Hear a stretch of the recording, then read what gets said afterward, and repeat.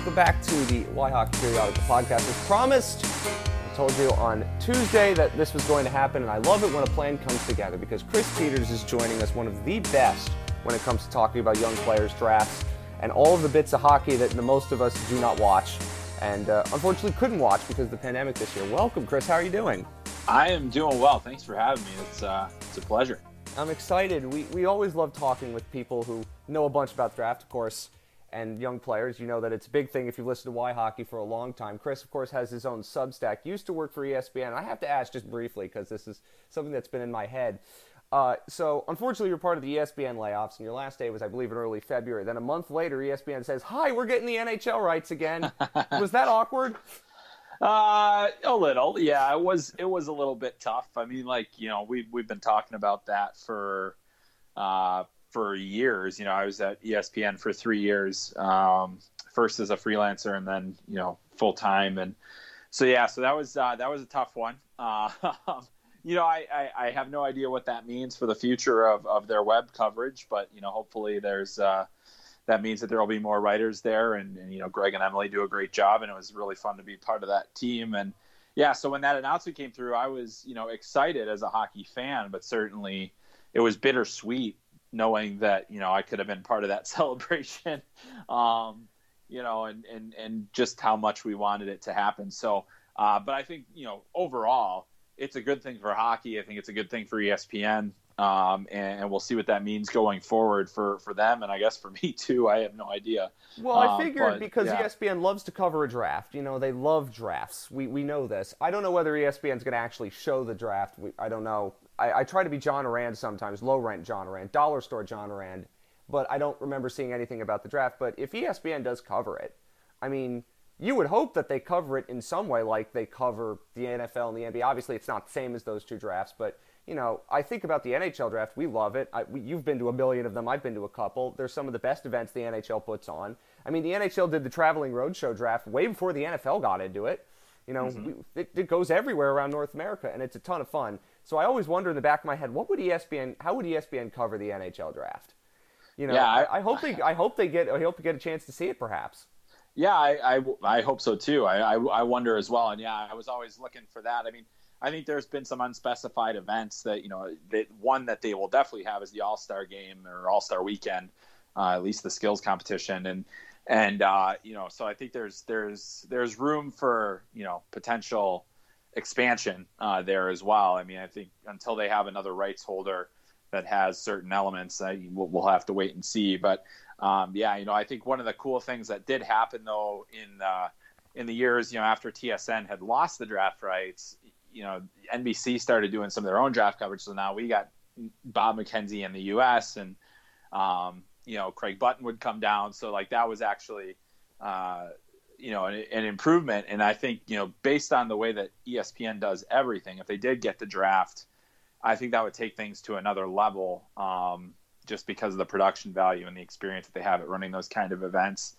And, certainly the people that they could potentially bring in to provide analysis. I mean, they could bring in Bob McKenzie, too. There's a 20% ownership thing going on. They could do that, too. Sure. As much as I want to, we'll focus on the future a little bit later. Of course, as we have you, I have to talk primarily first, as this is, of course, a Panthers podcast, about Spencer Knight. There is not a more intriguing developmental prospect for the Panthers than him. He just finished another year at Boston College, and now he's taxi squad, he's getting an idea of what life is like in the NHL because the Panthers don't have an AHL team at this moment in time. I'd be convinced if they had an AHL team, he'd be starting for it, but that doesn't happen because the pandemic screwed everything up. So just in your mind about Spencer Knight, we go back to when he was drafted. It was really a big deal because nobody drafted goalies that high for about a decade, and now we've seen it that draft, this past one, and we could see it in this one too. But in terms of Spencer Knight, where he is now, how do you evaluate his game 2 years at Boston College and now making the jump to the pros? I mean, I think it's just been one of consistency, one of growth, and just continuing to gain experience. I think when you have such a good foundation of skills as Spencer Knight does, and you think the game at such a high level as he does, you want to just get the reps in. I think that's really the thing that there's not a ton of refinement that has to be done. There's not a ton of things that that you kind of have to tweak or anything like that. It's more just him getting the reps, and that's the most important thing for a goaltender is to get shots, see shots. I mean, he played a ton for Boston College over the last 2 years, and he played for the U.S. at the World Juniors, and he's had high level experience. You know, getting that World Junior Championship win was a big boost to him. You know, just to prove that he could be that big game goaltender and come through in the clutch, and you know, to shut out teams the way that he did, to fully dominate as that U.S. team ended up doing after a bit of a slow start, including one from, you know, a tough start for Spencer Knight against Russia.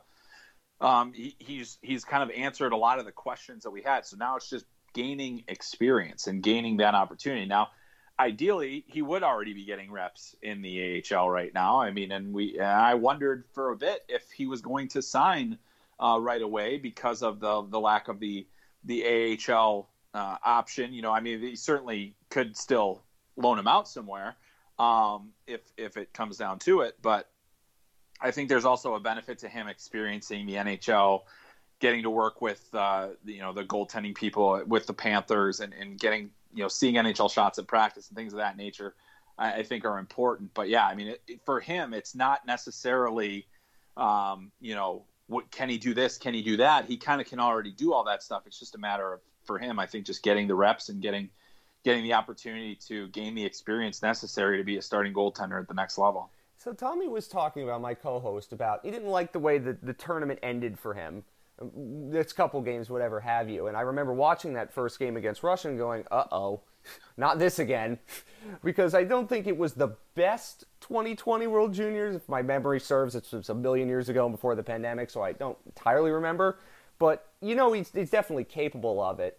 Do you think that this was the right time to make the jump? I remember hearing somebody say, I think it was Jeff Merrick said it on 31 Thoughts, it's like, you don't want him seeing college shots for too long. He needs to see pro shots. And that might be why he jumped now. Because I thought maybe because of the pandemic screwing everything up, that another year at college wouldn't entirely kill him. But obviously he's one of the, you know, more highly touted prospects to come out of college. He kind of can dictate what he wants.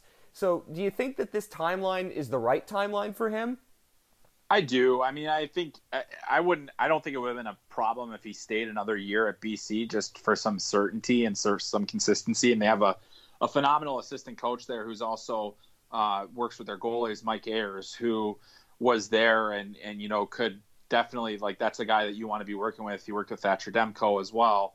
You know, that's a guy that you can kind of trust in a lot of different situations. But at the same time, you know, I think that if we were in a normal year, I wouldn't have flinched at all. You know, I think that Spencer has done kind of all that he can do, and he did not have a great end to the season. Really struggled in the Hockey East semifinal. Really struggled in the game against in the game that they had in the regional.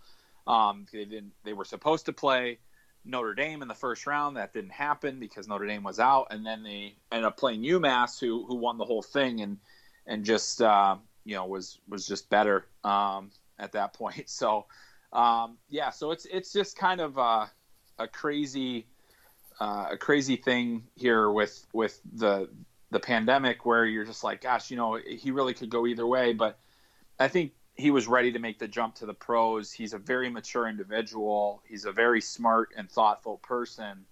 And really a student of the game. And I think the opportunity to work with, you know, what the Panthers have set up in terms of their goaltending excellence department, and to work with them on a daily basis as opposed to over the phone or over Zoom or whatever else, is going to be beneficial. I mean, really, it is the position that you just continue to develop at, and it's never in a straight line.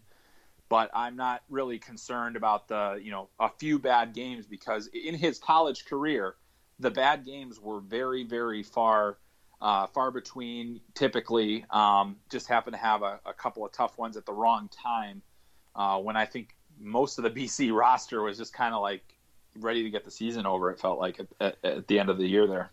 I want to get to evaluating some of these prospects later when we talk about 2021, because this has the potential to be just a completely insane draft that makes no sense. As the draft is always a crapshoot this year more than ever. So you really do think not having an AHL team that they control matters? Because that was something when we were talking about Spencer Knight, I brought up, like, you can't really play him with the coaches from the Tampa Bay Lightning, at Syracuse, and that's why I was wondering, like, is he going to make the jump? Because, you can't loan him out anywhere. I mean, the Panthers coaching staff is with the Crunch, but that's not their guys. Their guys are all in Florida right now because the Checkers didn't play. So you really think it does matter a little bit. And that was my big thought, because if they had the actual Checkers this year, then I would have agreed with you. He would have just jumped right into the AHL, but that's just not feasible. And I also don't think the Panthers have said maybe he plays a game, but if they're still competing to try to win the top spot in the Central, I can't imagine they do that. Yeah, it's a tough situation to put him in. I mean, I think it'd be interesting to see how he fared. But I don't think you're trying to experiment at this stage of the season, and definitely not having team control of lineups and things like that. That's the key factor there.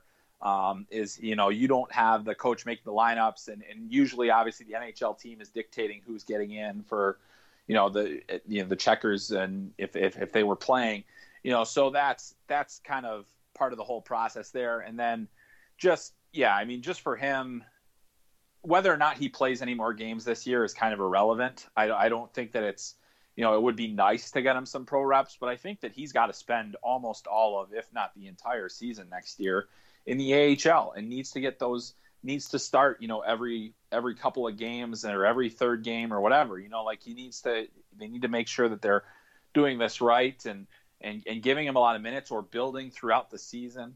As we've seen with a lot of goaltenders, I mean, the AHL can be a really difficult league for a goalie. You're not having the same quality of defense, not always having the same quality of shots either, but you're playing at a pro pace, and that really makes things a little more challenging. So I think that's what you kind of wait to see. So, I think that for all the development that he got this year, I think he got about as much as he possibly could. And whether or not he gets reps now is less important than what happens next season. We hope that next season is as normal as it can possibly be for both the NHL, AHL, and all other leagues.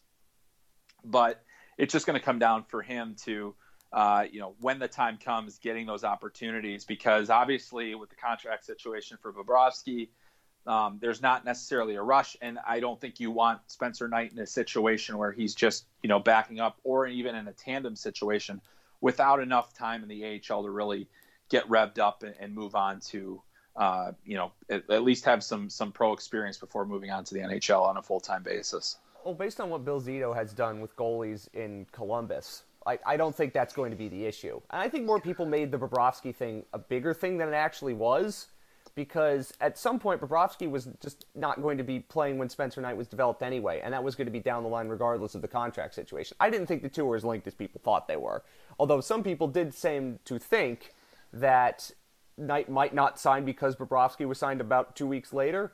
That didn't make sense to me, because I thought that those two were always never linked, because one is a GM in a desperate situation trying to win, and the other is, this is a prospect that is as good as any other, just so happens he's a goalie. That's how I viewed it personally. Yeah, I thought it was nuts at the time. I was like, it didn't make any sense to me.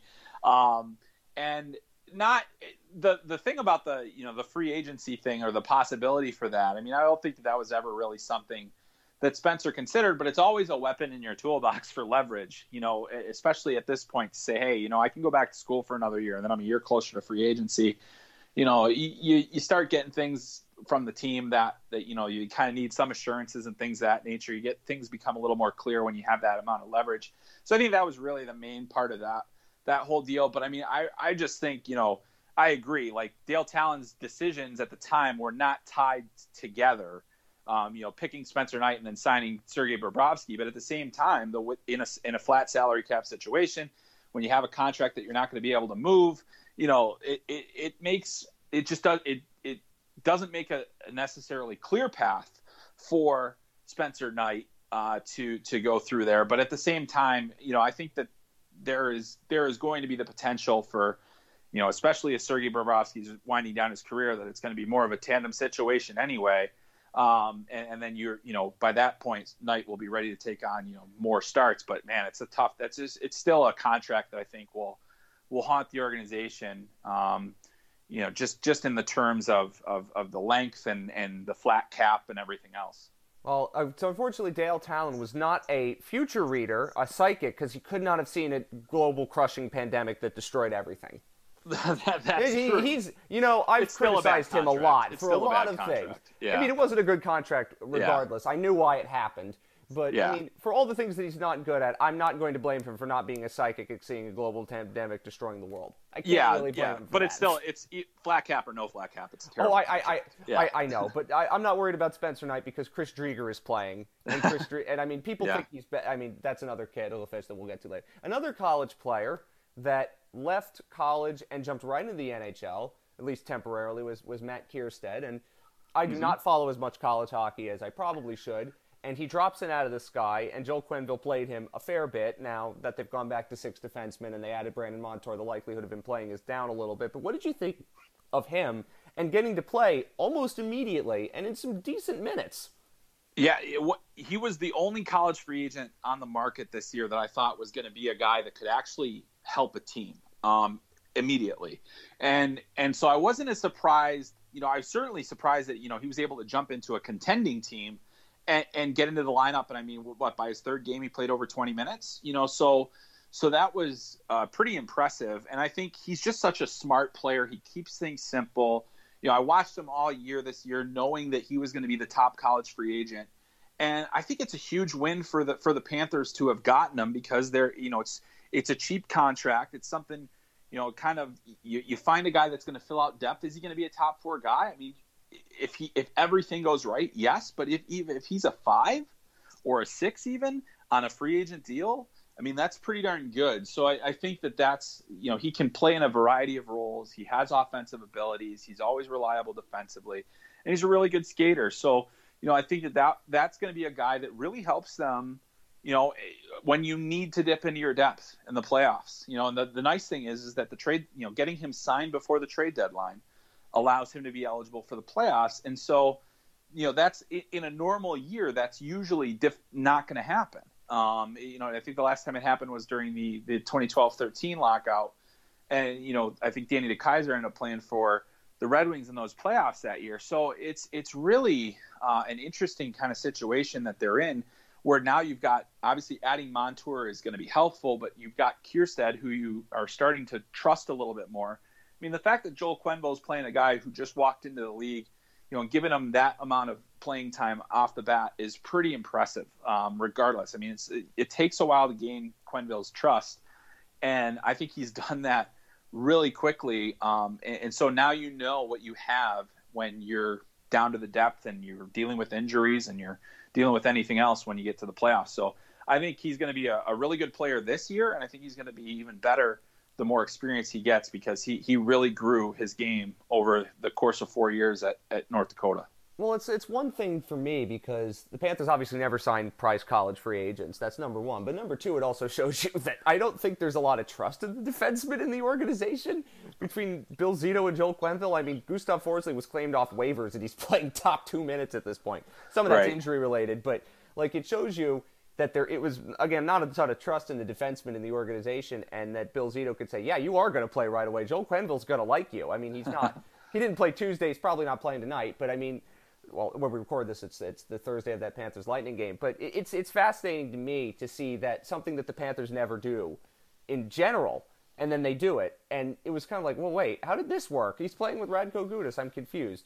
And he does, and it seems like that's kind of what Bill Zito looks for in many ways from the scouting area. Is he likes very smart players and players who just simplify the game and keep things simple. They don't want to overcomplicate it. That seems to something that when you look at his 2020, his first draft for the Panthers, that's kind of what he tried to make his stand with. And it looks like he's done a pretty good job with it, because again, signing Kiersted, you can see that trend developing. Yeah, for sure. And this actually goes back to when he was an agent. I mean, like Brian Rafalski and you had Brian Rafalski and Tim Thomas, and so he was finding guys. He was always good about finding value in undervalued players, and so that's kind of just his whole track record, which I think I have great respect for his career, and I was always such a fan of the hire of bringing in Bill Zito. But I think that the other thing that it speaks to is when you're recruiting against all the other teams, being competitive now helps, but the biggest thing that college free agents are looking for is the opportunity. And clearly that was something that was made very clear, is like, hey, we've got injuries, you're going to play, we're going to, you'll be on our playoff roster, like all those different things. And so that helps you land a player. But at the same time, the player has to perform. And I think, they did a really nice job with kind of building Kierstead up over time, throwing him right into the fire because he's a guy that's played a whole season. But the college schedule can be a little bit more forgiving on the body, and so he's able to play. And then now all of a sudden you've got an additional prospect in a system that didn't have a ton of defensive depth. That has certainly is going to continue to need that. They've got some decent players kind of in and around, but I think Kierstead is one of those top defensive guys that you can bring in and really help boost your prospect pool in a way that a lot of college free agents don't. And so I think that was a huge recruiting coup, both because of the opportunity, but I think also being competitive and giving him an opportunity really helped. Absolutely. I want to talk about one other college guy that's now no longer with the Panthers organization, and that's Henrik Borgstrom, before we start talking about 2021. He played at Denver, and I know, obviously, I even watched some of his games at Denver, and you're like, wow, this guy has everything you'd want in a potential top 6 forward. The skill is off the charts, and then his development cratered. A lot of that has to do with the Panthers, who he was drafted by, who tried developing him, how they tried developing him, or lack thereof. And then the situation just was untenable, and now he's gone. Do you think he's got a chance with the Blackhawks? Because you wonder, and I wonder, as somebody who really was hoping that he would hit, and he never did. Like, has the ship sailed on that, or do the Blackhawks have a chance that the Panthers never had with him? He's still younger, and the Blackhawks have had a knack for getting, kind of helping guys recover their careers. I mean, Dylan Strome he's not an elite player. He's never going to live up to his draft stock. But I mean, the first year the Blackhawks got him, he was a 70-point player. And, I think that they have the type of skill players that you need to surround Borgstrom with. They have guys that, can help him. I think they're going to have an opportunity to play at the NHL level. That's important as well. We didn't really get a chance to see how much or not enough improvement Alex Nylander had. They've kind of found a gem in Kubalik, where it was a guy that LA wasn't going to end up signing, and then here he comes, and he's 30 goal rookie. So they have that bit of track record, which I think gives them the benefit of the doubt. I think they're an organization that is refocused on development in these kind of rebuilding years. Bringing Jeremy Colleton up to the NHL team, he was doing a fine job in Rockford there. So I think, but I still think there's an emphasis on that. So maybe there's a chance to get Borgstrom some reps in Rockford, but I don't know. I think they believe in his upside still. He's still young enough. Is it going to be, are we going to see the guy that was a 50-point scorer in college hockey? I don't think so. But can he be a serviceable NHL player? I absolutely believe he can.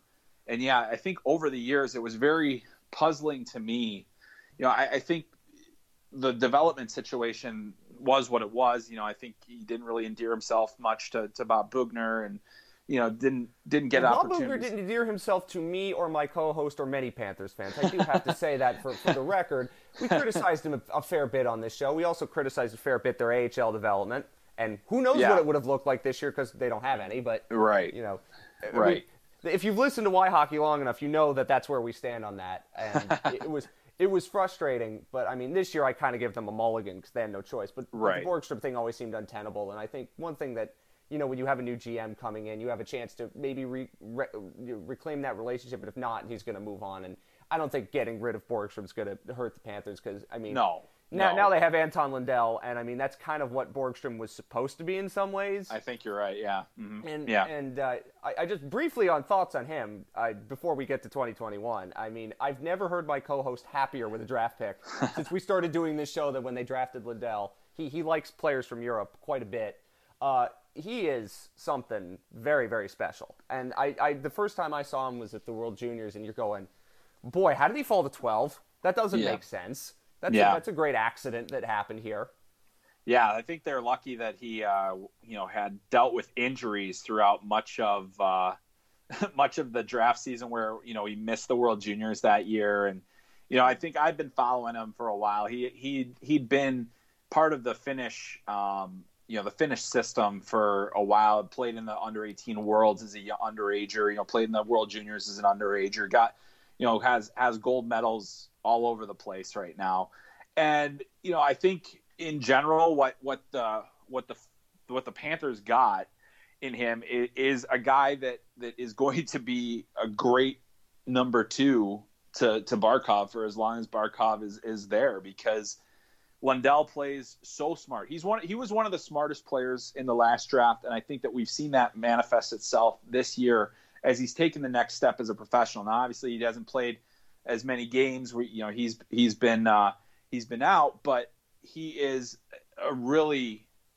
smart hockey player. Then you attach that to his skill, you attach that to the size and the strength that he's tacked on over these last couple of years, and he's just such a smart player that that's going to find its way to translating. Now, he's not always super flashy. He's not always super, flash and dash, and doesn't do a lot of things that make you jump out of your seat, but he's just super efficient and effective. And so I've always liked his game. I thought that was really good value. I think that, that was around the range that I had him as well, just because I thought that the skill level at the very top of the last draft, and so the upside of some of the players, I understood why he dropped a little bit based on the expectations he had coming into the season. But, this year he's looked more like the guy that we thought he was going to be going into last season before injuries and everything else kind of took their toll. But yeah, I'm excited about his prospects, and I think that the Panthers are going to love him just as much as they love some of their other top end forwards, because I think he's going to be in that mix very soon. You don't need to be flashy when you have Barkov playing ahead of you. That's just true. Don't have to be, and that's why. And that's one of the things. Like I've thought, like for the Panthers, you can draft guys who you don't need the super high end, because you have that already. You have the guys who can quote unquote protect them, and also I always think drafting guys for Finland is great because you have Sasha Barkov there, and it was one of those picks where everything came together so nicely, and it was very fun to watch Panthers fans universally say, "Wait, this is good."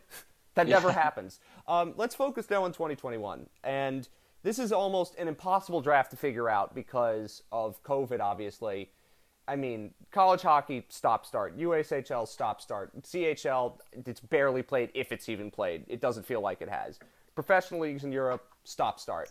Is this the toughest draft to evaluate because, like, for most of these guys, they really haven't played?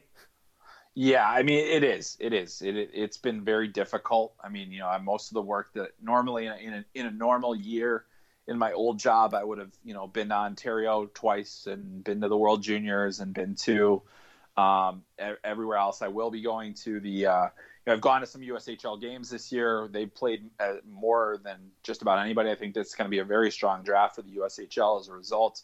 I will be going to the World Under-18 Championship in a couple weeks in Texas, which is suddenly the biggest draft event of the season by a mile. We've had, only one prospects game with the All-American game that was played a week ago, which was I didn't think it was a very good evaluation event. So it's kind of a wash for me. But we're all working off of video. There have been a lot of building bans. Obviously, the guys that are based in Ontario can't really go anywhere. The WHL is off the ground, and we're going to get enough games in there where I think players are going to be able to build cases for themselves. The QMJHL has been really tough. I think that's been the toughest league for me to evaluate because I just don't know how much stock to put into game X versus game Y because they came a month apart. Even though they're the back-to-back on the schedule, I'm looking at how players performed, and you don't know who's tested positive, and all those things are in your mind when you're looking at these players. So you can really only go off of what you see. And which is how it always is, but it's just you're not seeing as much this year. So I think that what you're going to find over the next several weeks, as many of us put out our most recent draft rankings and all those other things, is it's going to be all over the map. We're all going to have different opinions. Things kind of start to tighten up as you approach a draft, and I think that'll happen again this year, but it's just going to take longer to get there because there's really not much consensus, and that starts at number one and it goes all the way through. There's really not a whole lot of players out there that people are like, yep, that guy is for sure the number one prospect, or that guy is for sure a first rounder. It's really difficult to sort that all out this year. There's two parts to this equation I want to get to, and the first of which is my co-host always talks about why he likes the players from Europe is because they play professional games. And that's different, obviously, to anybody over here in North America. And that's why, if you follow Y Hockey's draft rankings, there's a lot of Swedes and Finns up there. And they've played more, and they've played in a professional environment. Does that give them an advantage in this draft that they might not have in a normal draft? Or is it still a wash because they're dealing with the same COVID issues? Yeah, I think it helps. Any player that's gotten 20 or more games in is going to be at an advantage, regardless of what level they're at, because there are kids sitting at home right now that should be playing in the OHL that have nowhere to play and didn't. A lot of Canadian kids ended up going to Europe as well to play professionally. I mean, they were all over the map. They were in Slovakia, Slovenia, Finland, Sweden. Wherever they could find the team that would let them play. A lot of Swiss as well. So I think that's been interesting to kind of follow and watching North American players make that transition and go over there. And some of them did very well, and some of them didn't, or some of them played in the junior leagues, which aren't as high of a quality compared to the Canadian hockey leagues that they've been playing in. So it's you're just kind of judging off of all that stuff. So it's important to understand the context of all that. But I think basically one of the reasons I think it's going to be a big year for the USHL is they don't have necessarily a ton of super high-end first-round locks, but I think that we're going to see a lot of USHL players in the second and third rounds because though it matters the most for those middle-tier guys. It matters the most because those are the guys that you have to say, is this guy an NHL player or not? And that's the decision you're ultimately making, not is this guy going to be a star or is he going to be just an everyday NHLer? Is this guy going to make it? And you're going to have a better sense of that when you're looking at more games and seeing them play a more normal schedule. Even looking at the WHL guys this year, they're going to get about 24 games in. It's not the same as a regular WHL schedule. So you can't necessarily say, oh, wow, this guy had unprecedented production, but he played the same 5 teams all year. And they traveled by bus. It was, and it wasn't the long bus trips that are kind of part of the WHL grind. So, it's hard to actually judge production and things like that. So, but I think, in a general sense, I'm a little off the rails from the original question, but I think that, the European players that have been able to play consistently, and really the Russians are the only ones that have kind of played all the way through and not had many stops or pauses. Because they don't care about COVID in Russia. Exactly. It doesn't exist. A little bit of what is this virus you talk about here? Yeah. So but at the same time, you're like, okay, well, we're getting a pretty good body of work on the Russian kids. We're getting a pretty decent body of work on the Swedish kids. The Swedish junior league shut down, so more of those guys got called up to the pros or got loaned out to various places. So yeah, so I think again, it's just a long way. All of that is a long way of saying, as long as they were playing, they're going to be fine. It's the kids that have not been able to play this year that I really wonder about and how much you have to lean on old data on them. So my other question that my co-host wanted to focus on before we get into specific players is this a draft where somebody's going to come away in 4 years or 3 years and you're going to go, holy crap, what a haul, how did he do that? Is it just luck, or is it a good general manager and a good scouting staff is going to find a way to exploit this draft in a way that some teams may just punt on it because they're like, we can't do anything, they didn't play? Yeah, it's going to be the teams. I think the teams that are really going to find success this year are the teams with really strong modeling for the analytics that are used for the draft. I mean, most teams have their own person that has their own thing that they are sure is the right thing, and in some cases they're very good. So that'll be interesting to see. I think that the teams that had more scouts that had experience with video scouting and were more comfortable with video scouting are going to have an advantage. Teams that had a lot of boots on the ground, that had a big enough staff to cover a lot of games live, that is going to matter a lot. I think general managers that have faith in their amateur scouting staff are going to have a better time as well, because GMs like to see the players they draft too. They just don't get to do it very much, and sometimes that can really make all the difference in the world on whether a team takes a player or not. And so, I think almost the general managers have to somewhat remove themselves from the process a little bit, because it's even harder for them to do the work now. We'll see. I think a lot of GMs and head scouts and higher level scouts will be at the World Under 18 Championship in a couple of weeks, and that is going to be, the last little bit of a proving ground for players to get in front of the top decision makers and not just the area scouts. So, you want somebody that's really comfortable in the reports that they can generate and things like that. So I do think that we are going to look back at this draft and we're going to say, wow, what a haul, or geez, they got nothing out of this, and it just comes down to which teams worked. It's not even about the teams that worked the hardest. It's just the teams that worked the smartest in this year, because you can go to a lot of games, or you can watch every shift of a player if you want with the video technology that's available. You can just watch by shift if you want, and spend an hour and just watch like 3 games. So, I think that's kind of it's going to be interesting to see who benefits most from that. And I don't have any idea of which staff that's going to be. I think that there are a lot of staffs out there that are just hoping and that they find a way through this, and a lot of them that can't wait to get to next year. You can make judgments on which staffs those are on your own. You can imply which ones you think those are on your own time. I'm not going to say anything. So let's talk about specific players for you. I don't want to, obviously, you have a very important subscription service, so I don't want to entirely spoil it, but if you're giving me, like, in likelihood of who is a top 5, top 10 pick for some of these teams out there that desperately need it, Detroit's or whatever. It's so weird to say I'm not talking about the Panthers. It's great.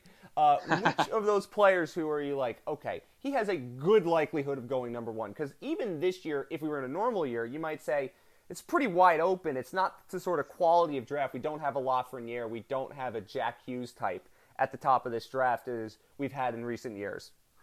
Right, yeah. So we don't really have that. But what I think that the guy that continues to be zeroed in on as the likeliest number 1 pick, it's still Owen Power from the University of Michigan. 6'5" defenseman, great mobility, excellent hockey sense. I think he got better and better as the year went on. I think there was a little bit of a lull at the beginning of the season as he was adjusting to college hockey, where you could kind of see some of the holes in his game. But I think he cleaned a lot of that up as the season wore on. I thought he was playing his best hockey at the end of the year. And then, unfortunately, Michigan at the national tournament had a positive COVID case, and their season was over before they could play for a national championship. So they did reach the Big Ten championship game.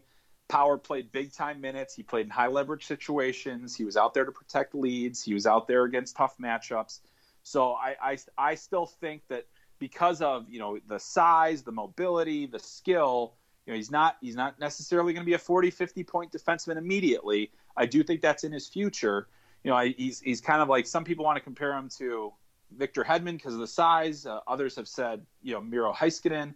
I think that there's a lot of, that there's certainly some validity to both of those comparisons, but it's certainly, he's not at the level of either of those players in my opinion. But I still think that he's the guy that makes the most sense and has the most, the most tools and the best ceiling to potentially project as a long-term number 1 defenseman, and therefore something that's really valuable to an NHL team. Let's go to some other ones. I'm just going to give you some names. Sure. My co-host was, he wanted to talk another Michigan, because one of the things I learned quickly for this draft was everybody played at Michigan for some reason. It's great. Why do I have to think about Michigan? I'm already enough thinking about how Juwan Howard got angry at Mark Turgeon. That's my life during March. I don't want to have to think about them from another sport, until Maryland beats them in football, of course. Kent Johnson, what about him? Well, Kent Johnson's a magician. I mean, he's an incredibly skilled player. I think he's got a chance to sneak into the top 5 of this draft. He's a natural center that played primarily on the wing this year. I think he's probably more likely a wing at the next level. You want to maximize his offensive tools, and I think his play away from the puck is average at best. But what he does when he does have the puck on his stick is, he's a guy that can gain the zone real easily. He's a guy that can make plays once he gets in the offensive zone. He uses the whole zone. He's not afraid to take pucks to the middle.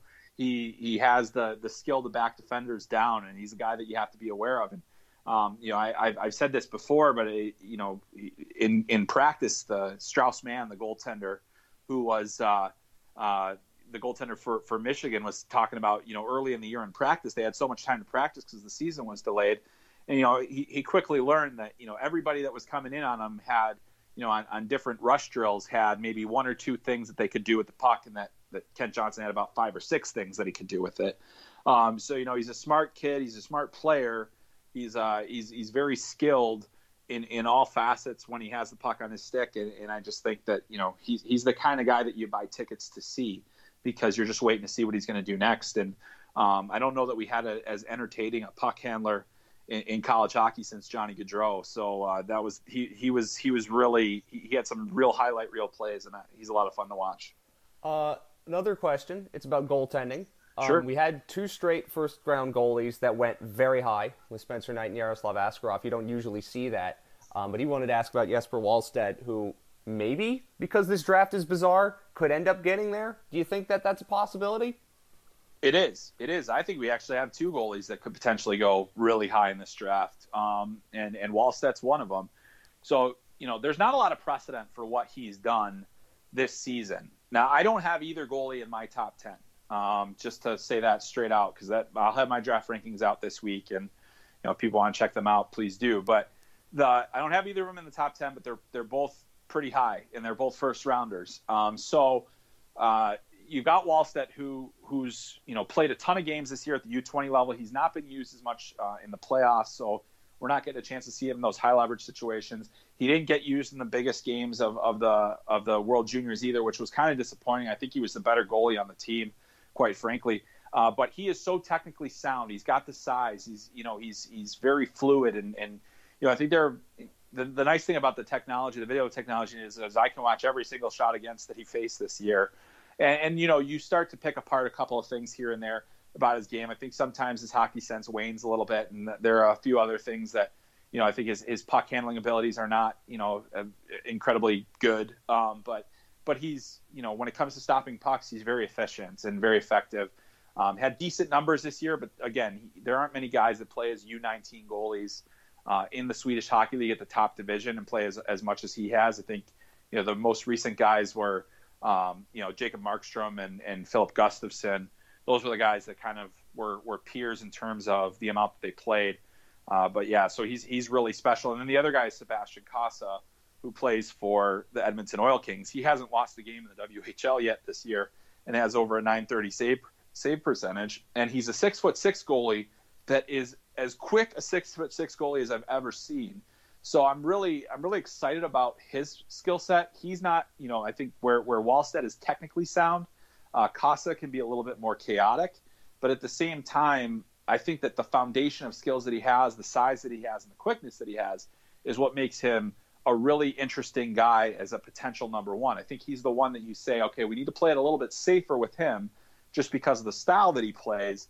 But I think there are going to be teams that are really intrigued by what he has to offer, and especially with the success that he's had at the WHL level this year. How do they compare, I guess, to Askarov and Knight?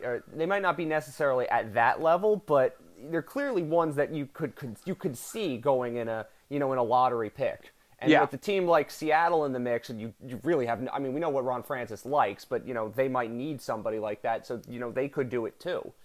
Yeah, I'd be a little more surprised to see Seattle go high risk on their first ever pick, but I do think, say they got multiple first rounders, then there's a real good chance, right?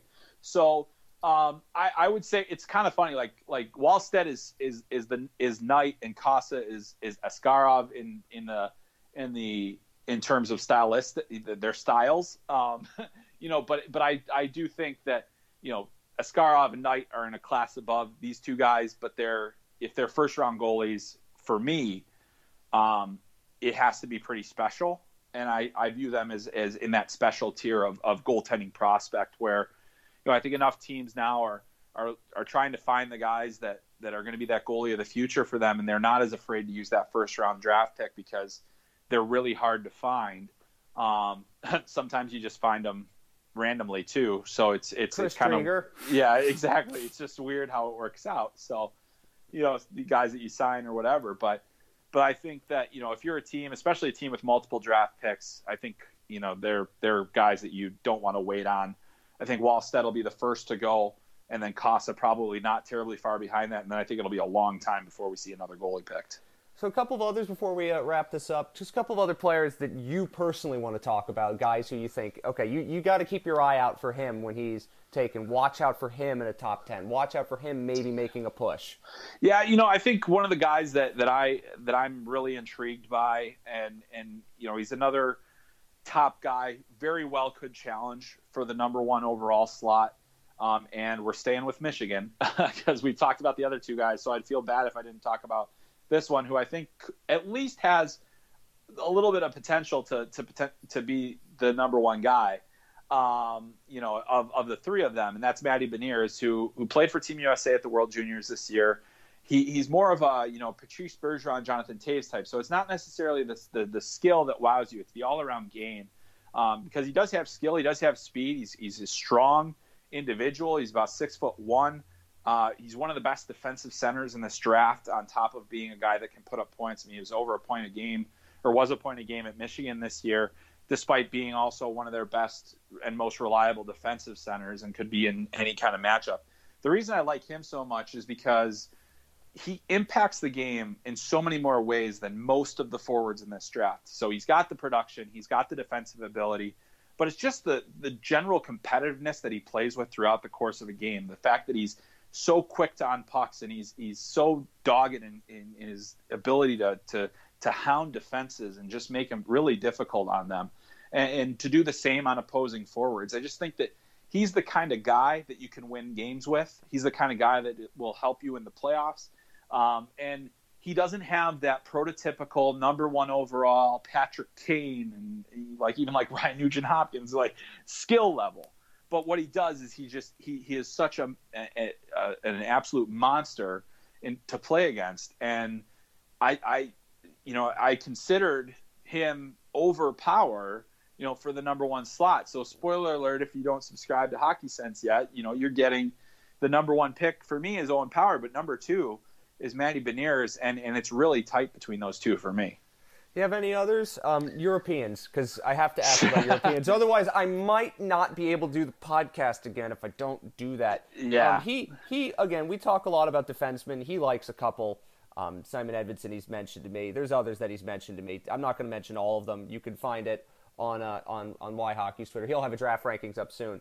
But he likes William Eklund. That's winger. He's told me about. So what are some European guys you should keep your eyes out on? Yeah, well, certainly Eklund. I think he's played at such a high level in the SHL. He's a top line player already at 18 years old, and trusted in all situations. He's scored some big goals for Djurgården this year.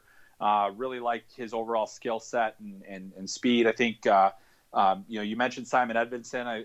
I'm a little bit lukewarm on him in terms of being a top 10 prospect. I think that he's got a little more rounding out to do. I think there's a lot of raw ability there, like his mobility and size, and I think there's some good skill there. I think he can even add a little bit more to that. I think one of the intriguing Swedes that's kind of a little more under the radar is Isak Rosen, who has been he's just a spark plug. He's great speed, incredible release. He gets to the middle of the ice really well, really good in transition. I think he's the kind of guy that teams look for in that late first or mid first, that can kind of fill the middle six kind of guy that you can use in a lot of different ways. He's really exciting me. There's some really great Russians this year. I think Nikita Chibrikov is the top Russian. He's got tons of skill. Played in the KHL this year as a younger guy. Was able to produce a little bit. So I'm fascinated by him. Prokhor Poltapov is another one where just really great skill, kind of a speedy, gets behind you. He's a sneaky scorer, which I like. And then one of the he's been talked about as a first round candidate quite a bit this year is Stanislav Svozil from the Czech Republic. And I've been watching a lot of his games, and interestingly enough, among Czech players, so he appeared in 71 Czech games at the pro division before he was 16 when he started in the league. So as a U18 player, he played in 71 games.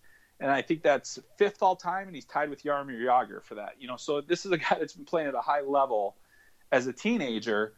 He doesn't have a lot of production. If you're scouting off the box score, he's not going to be a guy that jumps out at you. But if you watch him play, you see that there's a lot of skills there. He's a really good skater. I think he finds the open ice well, makes really good passes. His shot could use a little bit of work and can get it off a little bit better at times. But he's one of those guys where it's like, hey, if he wasn't playing against men, that might actually work. So I'm pretty fascinated by his skill set and what he can do. So we'll have to see what happens with him developmentally. But he's a really interesting player that I think you should start paying attention to from the mid-first on down, because I think he could bring some value to an organization. And as we wrap this up, it's weird for me to say, hey, that could be a Panthers pick, because mid-first round on down is a thing now. That never happens. Usually they're picking 13th in every draft. That's not happening this year. It's great that I get to say that. Again, we don't want to spoil everything because we want you to get the money you deserve for the good hard work you do. Where can people find your work, Chris? Yeah, well, thanks, Matt. The best place to find it right now is at hockeysense.substack.com. Draft rankings come out Friday, so April 16th. And yeah, I've got a lot on that. And then also have my podcast, Talking Hockey Sense, where we'll cover a bunch of different things, including the draft. And lastly, just on Twitter at Chris M. Peters. So yeah, but Substack is where it's at, and it's hockeysense.substack.com. And yeah, really appreciate it for you allowing me to give a plug for it, because I've had a lot of fun doing it, and it's just been there's just going to be a ton of draft coverage from here all the way through, and a lot of in-depth coverage of the under-18 worlds as well. Who among us does not have a Substack at this point? Because we do. I mean, we don't write on it as much as we should, but we have a Substack. It's great. I have to get you out here one question. Briefly, he wanted to ask about this too. The Panthers trade Sam Bennett. They give up Emil Heineman immediately. Did you? I don't normally think, that you're going to give up a 2020 prospect in a 2021 trade deadline. Is that surprising to you that the Panthers might do that? I mean, a little bit. I wasn't particularly high on Heineman last year. I think he's been fine. He's a good player. Certainly, you don't want to give up on guys too quickly, but at the same time, I don't think they're really giving up on him. They basically were in a position where it's like, hey, if we want to get Sam Bennett, who has been an absolute animal in the postseason, we're going to have to give up something of value. And I think Heineman was that kind of player. And the Flames desperately need more prospects in their system. Their system's improved. But I don't think, based on everybody else that's in the system right now, I don't think that one's going to hurt too much long term.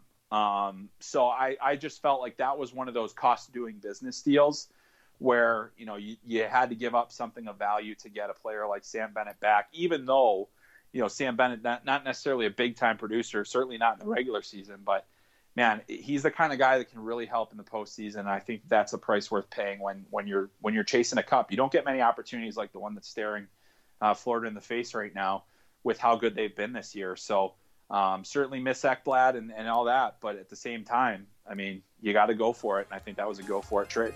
Lord willing. Thank you again, Chris. And we don't know that people are following you anyway. So, well, if they're following Why Hockey, they're definitely following you. I would think so. Thanks again for coming on. It's been a great pleasure. My pleasure too, Matt. Thanks a lot.